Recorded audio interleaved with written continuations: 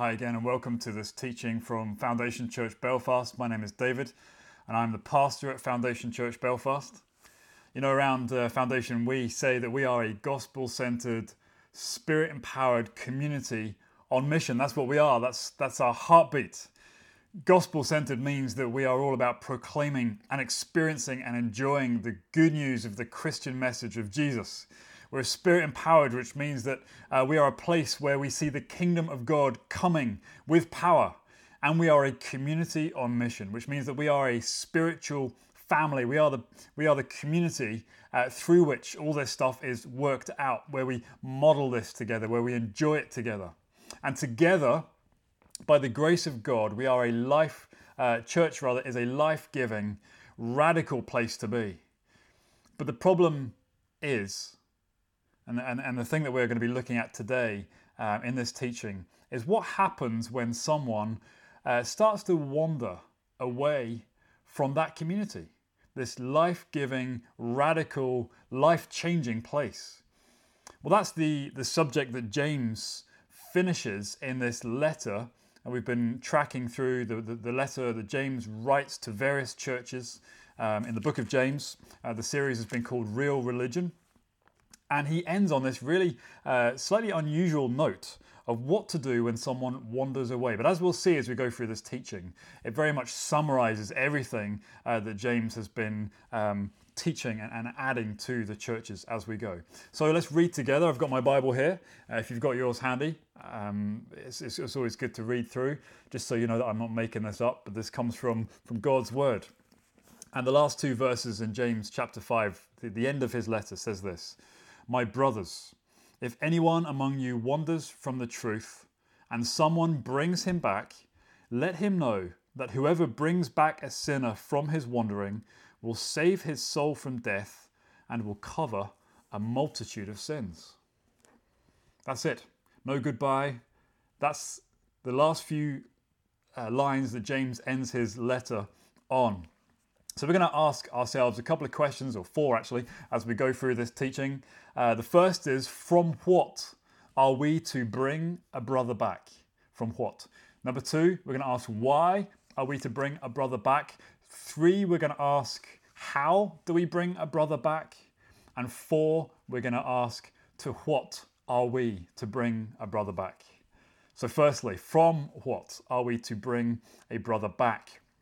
The context for this passage, as it is for the whole letter of James, is the local church. You know, he says in verse 19, "My brothers, if anyone from among you plural, wanders." By the way, when he says here, brothers, James is referring to all members of the spiritual community, brothers and sisters. The original Greek that James wrote in is translated brothers. But he's referring to brothers and sisters, men and women, all forms of people within the community of faith. If anyone wanders from you, you have to bring him back. So he's talking to this group, this community, those who are identified as belonging to the church. And he says, if one of these people wanders, you are to bring them back. So from the outset, this is not primarily a text about evangelism, which is sharing the good news of Jesus with those from outside the church who don't believe in him. The context is bringing back, and he says twice this word, verse 19 and verse 20, someone who wanders, wandering. The original Greek word conjures up this idea of being seduced.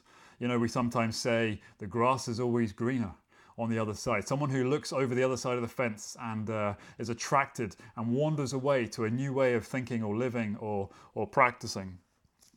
And as you know, our own experience will show, and my own personal experience, you know, in church ministry over the last 15 years or so, people who wander away from the local church don't just wake up one day and decide, you know what, that's it, I'm done, I'm just going to wander away.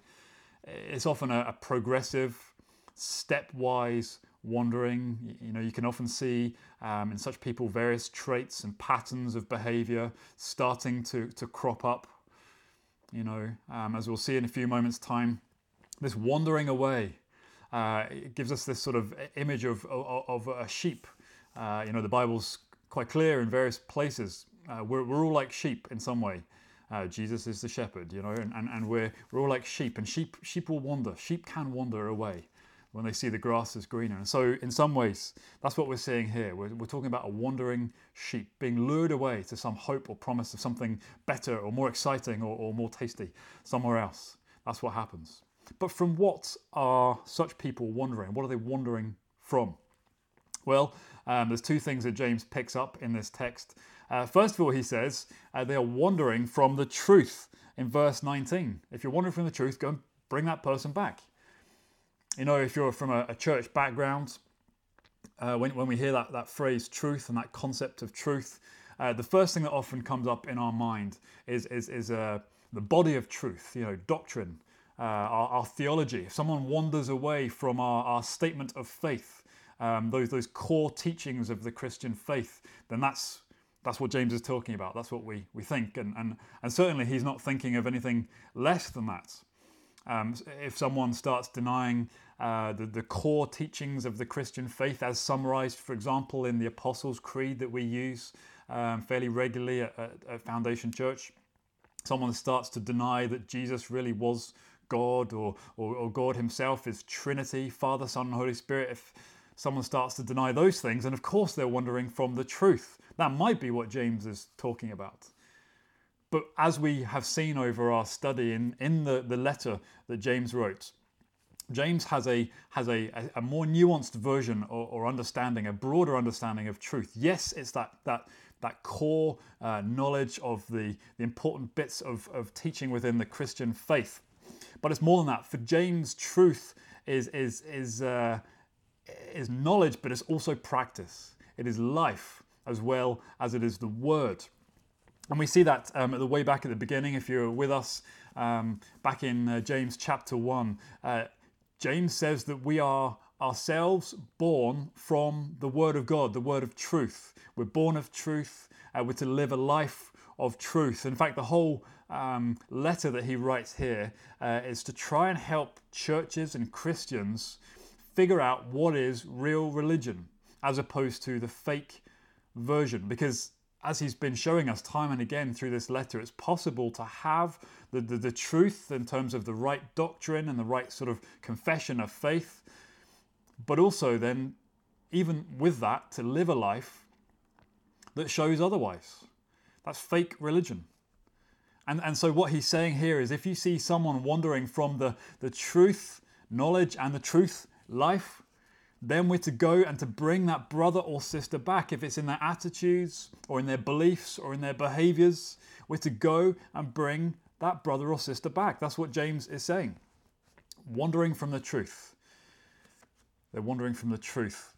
Here's some examples of what that might look like. And these are just themes that we have seen time and again through our study in the book of James. What if someone in our church or in your church is being filled with the sense of, you can see they're all about themselves, selfish ambition, James calls it. What if someone's being consumed with jealousy or bitterness about some issue, some relational breakdown? What if someone is characterized by the use of their tongue and their words in a way that one day on Sunday worships God and sings all these great songs, and then the next moment they're slandering people, they're gossiping? What about someone who hears the word of God, hears good Bible teaching week after week after week, but it makes zero difference in their lives? What if someone responds to trials and struggles not with peace and tranquility, but with devastation, with anger? They become horrible people. These themes and many others are seen in this book of James. And James is saying, if someone starts to wander into those things, into those practices, even if they have the right theology, then we are to go and we are to get alongside. We are to bring that brother or sister back.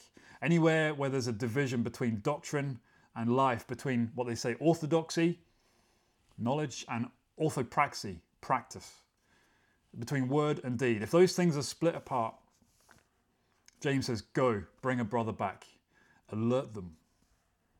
Of course, the most obvious sign of wandering away from the truth is a physical wandering.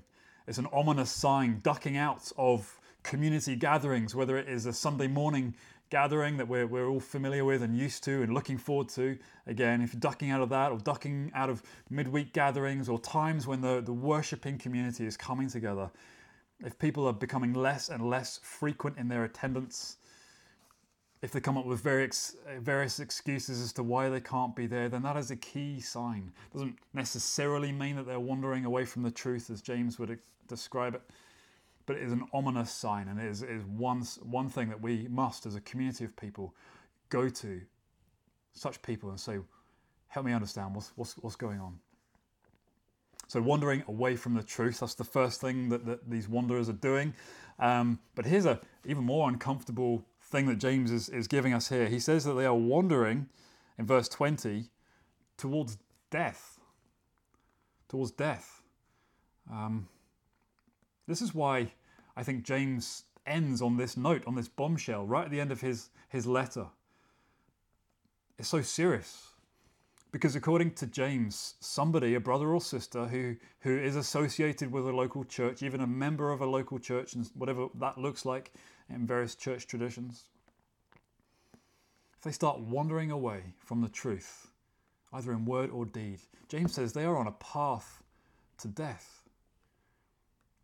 This is why it's so serious. This is why he leaves it to the end.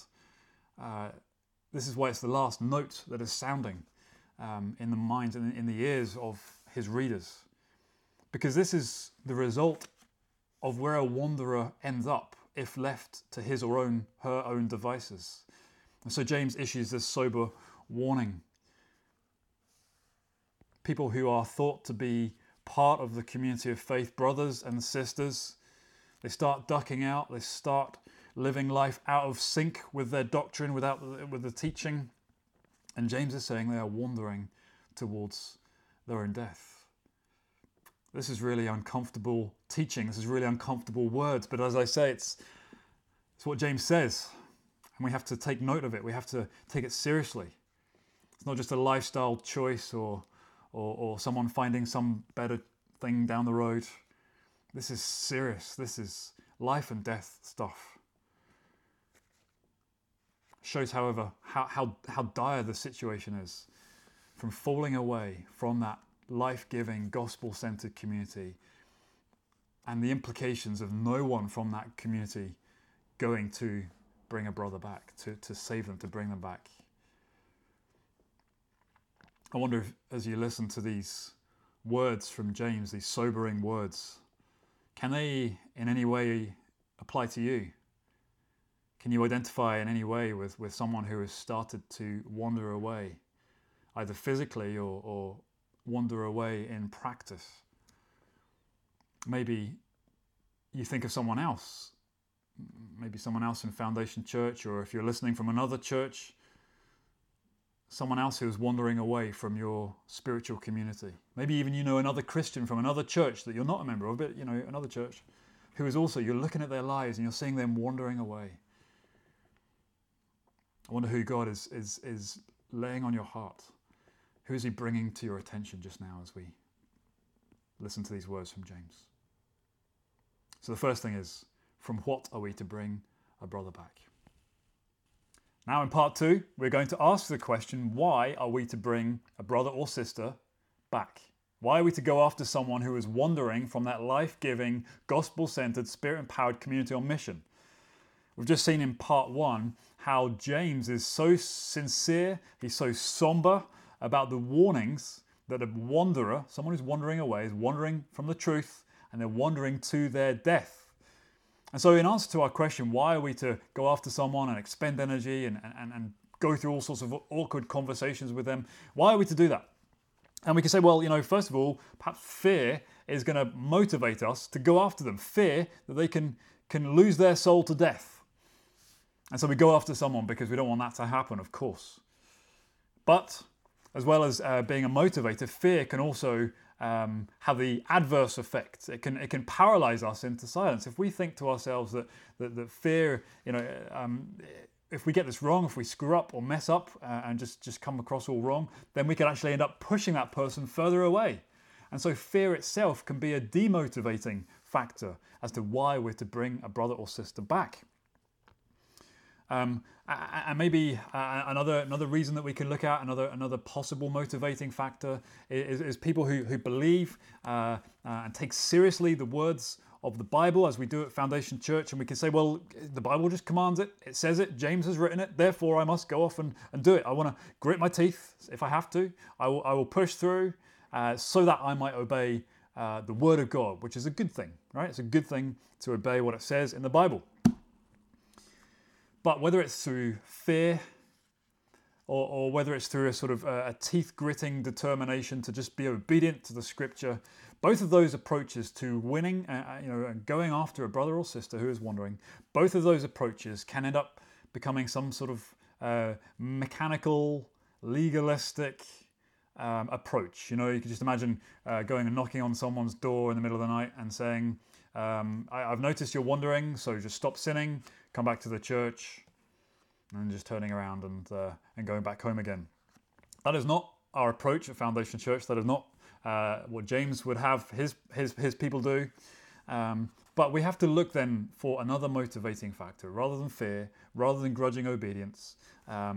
What approach should we use when we are going to bring a brother back? So when we're answering the question why, we have to look straight at the core of the Christian faith. We have to look at the gospel, the good news. We have to see what God has done for you and for me through Jesus. And when we see that, and when we understand that clearly, then we will get a fresh, compelling motivation flowing from love to go to a brother or sister and bring them back, as James would have it.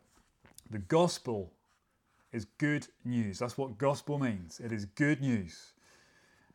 But it is based on the fact that we, according to the Bible, we all, you and me, we all have wandered away.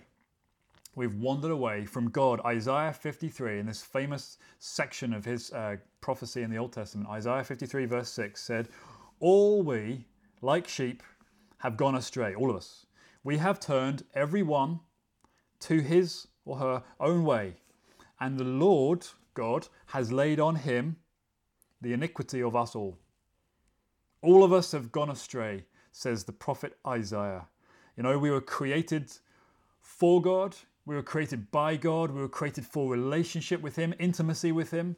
We were created to know him, to enjoy him, to worship him, to glorify him, to reflect his glory to the rest of creation. That's what we were created to do, you, me, and every other human being in the world that's ever been. And yet the prophet says we have wandered away. He uses this metaphor again, as we saw earlier, of sheep wandering away from their shepherd. We have wandered away, all of us, away from the source of life, away from the source of profound love and deep acceptance with our Creator God. And instead we have wandered towards death.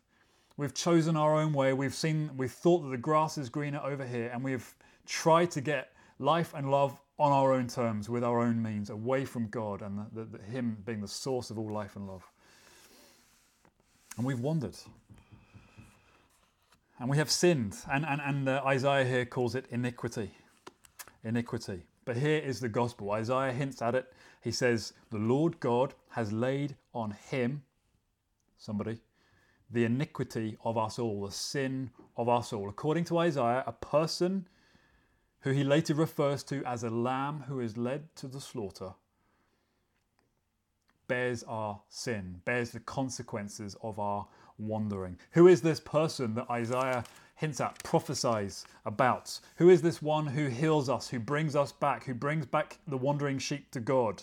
Who is the one who takes the punishment on himself like a sacrificial lamb?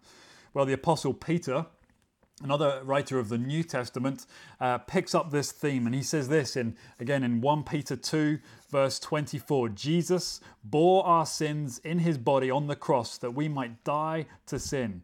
He goes on to say in verse 25, you were straying like sheep, but now you have returned to the shepherd and overseer of your souls.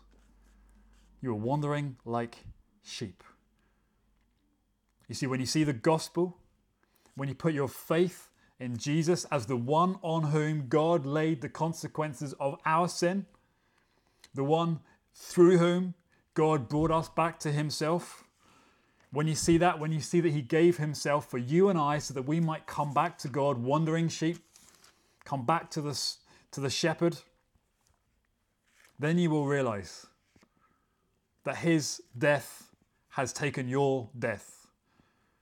His punishment has led to your healing. This is the good news of the gospel. And you see, when you see that, when you understand what God has done to bring the wandering sheep, that is you and me, back to himself, then you can see, I hope, how that starts to change our attitude towards one another within the community of faith.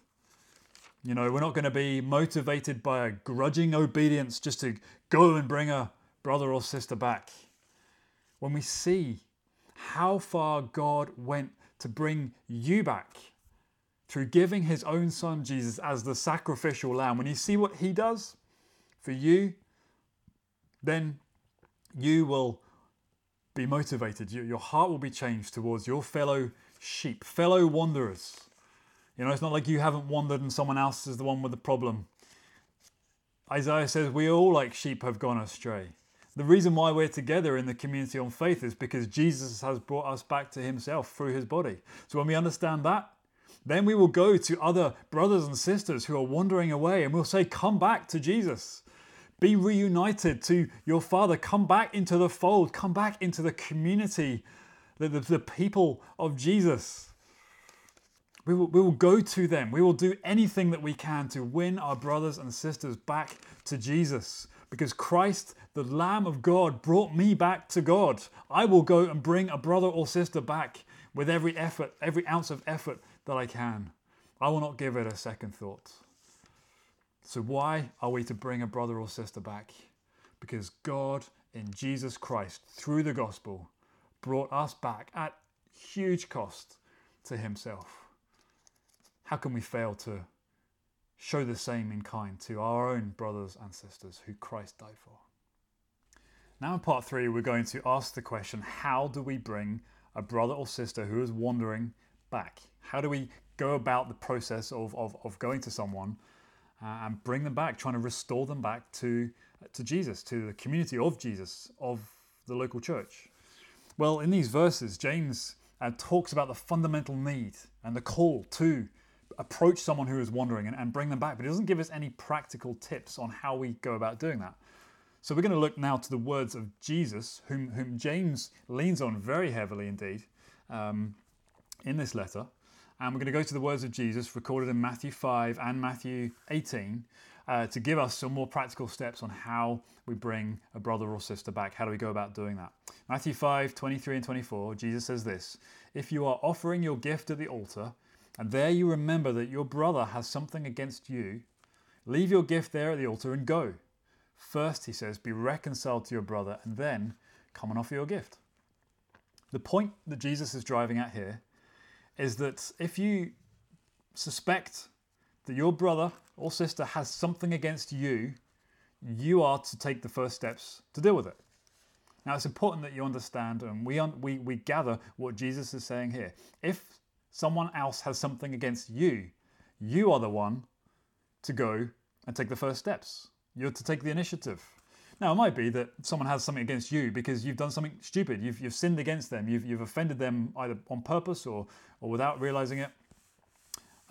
So yeah, of course, you have to go. If you've done something dumb, you have to go and be reconciled to that person. That's, say you're sorry. Just get it out there. Do it. Get it done. Heal that relationship, and then come back to worship. But that's not entirely what Jesus is saying. He says, if you remember that your brother has something against you, irrespective of what it is, it might be that you've done nothing wrong at all, but you just get the feeling that someone has some problem with you, something brewing under the surface, maybe, even irrespective of whether their grievance is legitimate or not. This is not about attributing blame or figuring out who's right and who's wrong. Jesus is saying, if there's any sniff or suggestion that there is some disharmony between you and a brother or sister within the community, then before you even engage in the acts of worship, stop. Go to that person and be reconciled, bring peace, bring love, bring forgiveness. Open up that line of conversation first. Deal with that first and then come to worship. That's what Jesus says. First teaching. Second teaching Jesus has for us is in Matthew 18. He says, if your brother or sister sins against you, go and tell them his or her fault between you and him alone. If he listens to you, you have gained your brother. You've won them back. You've repaired or re-established community where it has been threatened. So the point here in this second teaching from Matthew 18 from Jesus is that if you are sinned against, if someone has done something against you, of course you've every right to be upset and respond with anger, righteous anger, or sadness, or disappointment, or hurt, or whatever. But you are to go to that person as well. So you can see in these two teachings from Matthew 5 and Matthew 18, Jesus is saying, if someone's got a problem with you, you go and win them back. If you've got a problem with someone else, you go and win them back. Whether someone's done something to you or you've done something to them, you go and win them back. It's on you. Don't delay, says Jesus. Don't just sit there waiting. Don't sit there meditating and getting all bitter. He's done something wrong. She's offended me. She looked at me funny. He said something that I can't let go of. It's not about being offended or being the offender in this scenario. What Jesus is getting at here and what underlies what James is teaching us, no matter where the blame lies, you take the responsibility of going to that brother or sister who is wandering, and your aim is to bring a brother back. Your aim is to restore community, to win them over, to bring them back to the community of faith. But from James, we are seeing in his whole letter, there is a broader application still. Not only is it a personal offense of sin or one thing done against one other person, but the tone of his entire letter here is trying to help us to grab a hold of real religion and reject fake religion. And we've seen that time and again. And, I don't have time to go through all that just now. I need to go back and listen on our podcast. But if you're seeing someone, as we've said earlier, who's using their tongue to break down rather than build up, if you're seeing someone in your community who's being filled with jealousy, who is using corrupt business practices in their work life, you are to go to that person and bring a brother back. You're to challenge them. You're to bring them back to the fold because they're wandering. They're wandering away from the truth. They're wandering away from the life that flows from that truth. If you see patterns, behaviors, if you see traits that are starting to rise up in that person's life or the way that they are doing life, if you've got any concerns, you are to go with humility and love and respect and go to that person because of what Jesus has done for you, bringing you back to God. You're to go. Put aside all personal offenses and go. You are to take every step that you can to restore that brother or sister back, to restore community where it is ruptured. Can you see for a moment or two how radical this is compared to the world out there? Maybe your experience in work or other scenarios outside of church have shown you how ordinarily people deal with conflict and with wandering and all that. We just see it's dealt with by slander and maybe just avoiding that person who's annoyed us or upset us, or being all passive-aggressive towards them, or just pure hating on them and doing everything we can to hurt them back. But this is not how it is in the church. It's not how it should be in the church. Because the values within the gospel-centered, spirit-empowered community on the church, community on mission, are so very different from what we see out there in the world. I wonder, as we're going through these practical steps of going, taking initiative, does a certain person come to your mind? Or maybe several people come to your mind? Do you have right now a need to act? Is God the Holy Spirit guiding you to say, I need you, I want you to go to this person or that person. I want you to lift the phone. I want you to establish communication. I want you to arrange a meeting. Obviously over Zoom at the moment, or FaceTime. I want you to sit down with them. And here's how such a conversation might go for now or for some time in the future. You might sit down with a brother or sister from your community, from Foundation Church. And you might say, brother, sister, I'm for you. I love you as family. We are in this together. But you know what? There's just something that I'm concerned about. That I see, and I just want to talk through it. You know what, I might be wrong, so forgive me if I'm wrong, but I've just noticed an issue in your life that I think we need to talk about.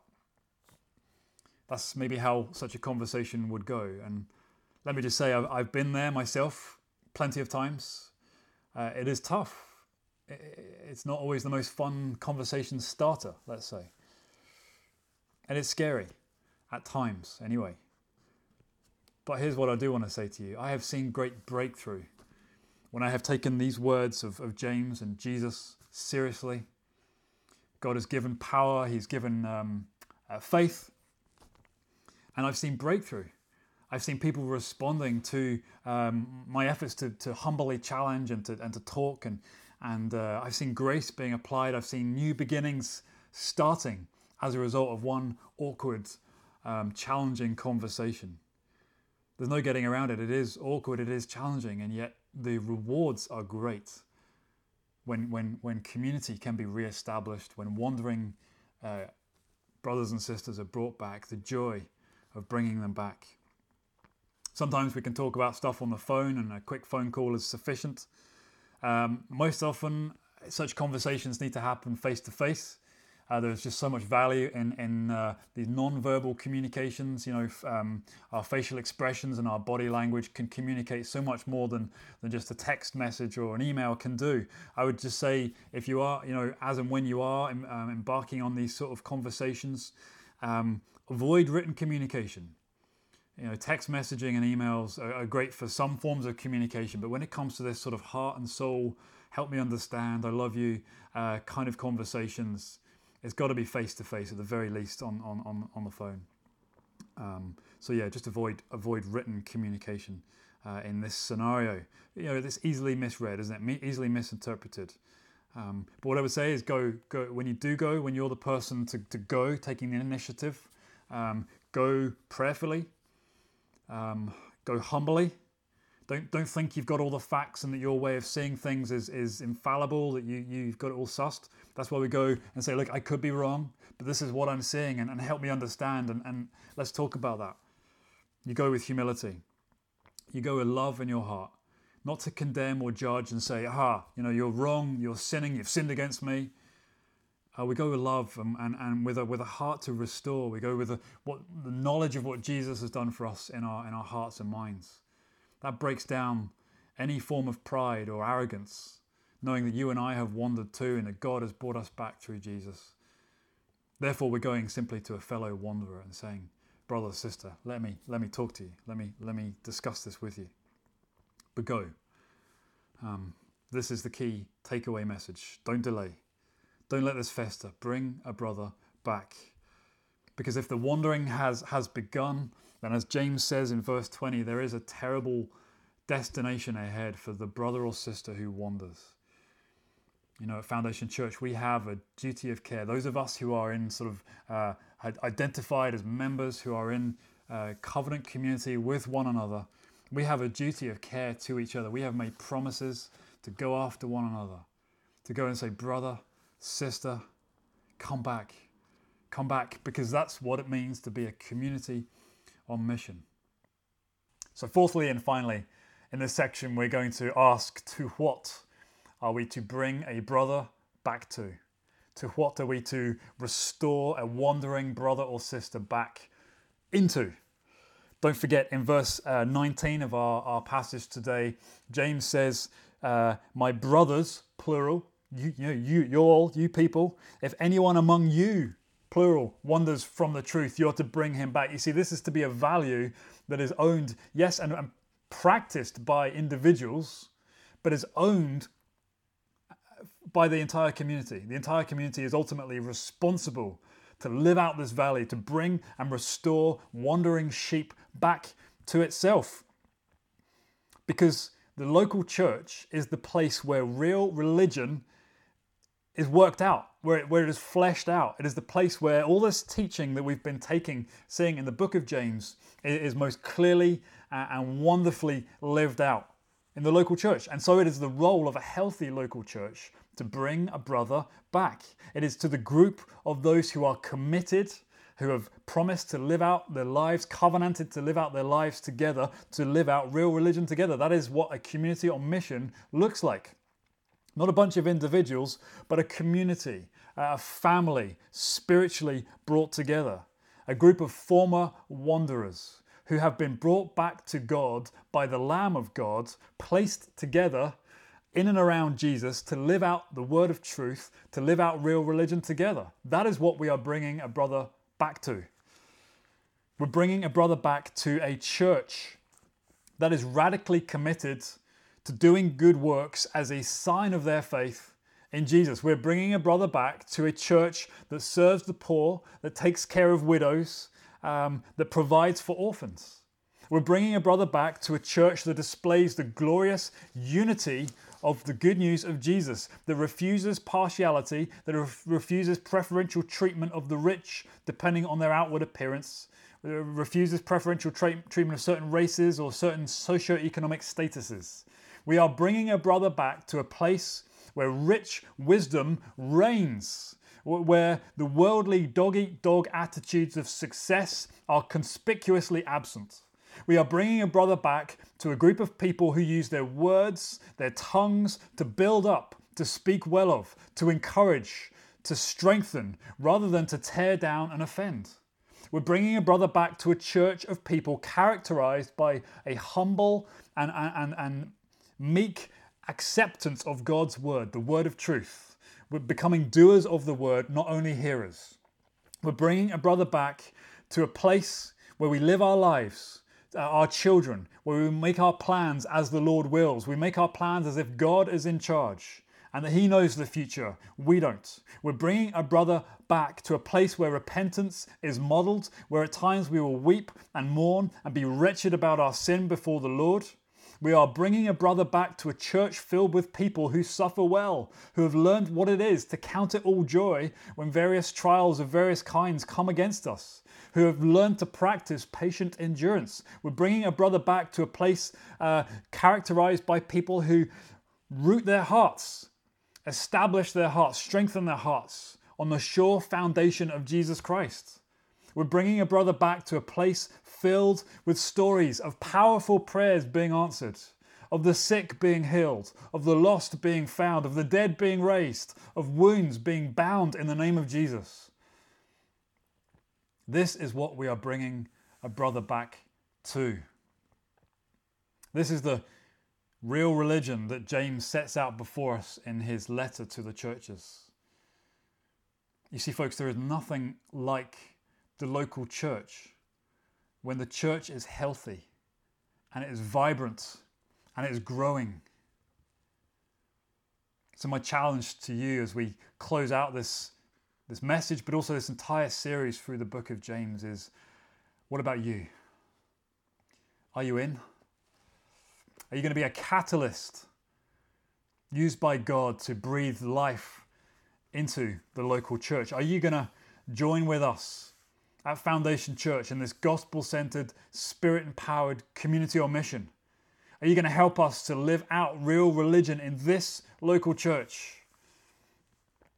Will you help to create a culture of bringing a brother or sister who wanders back to the fold? Will you take the initiative and go and bring someone back to Christ? Will you become part of the spiritual family that pulls one another back from the brink when we are wandering away, that will say to each other, personally or as a group, come back to Jesus.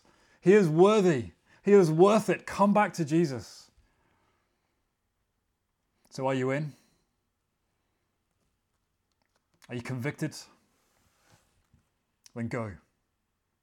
Bring a brother back.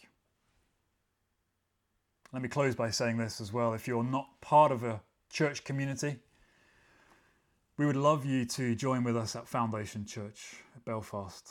We'd love you to be a part of what God is doing, what He has already started among us. There's two ways that you can respond to this, practical ways. Firstly, you can connect with us either by email or on social media. Our email is hello@foundationchurchbelfast.com.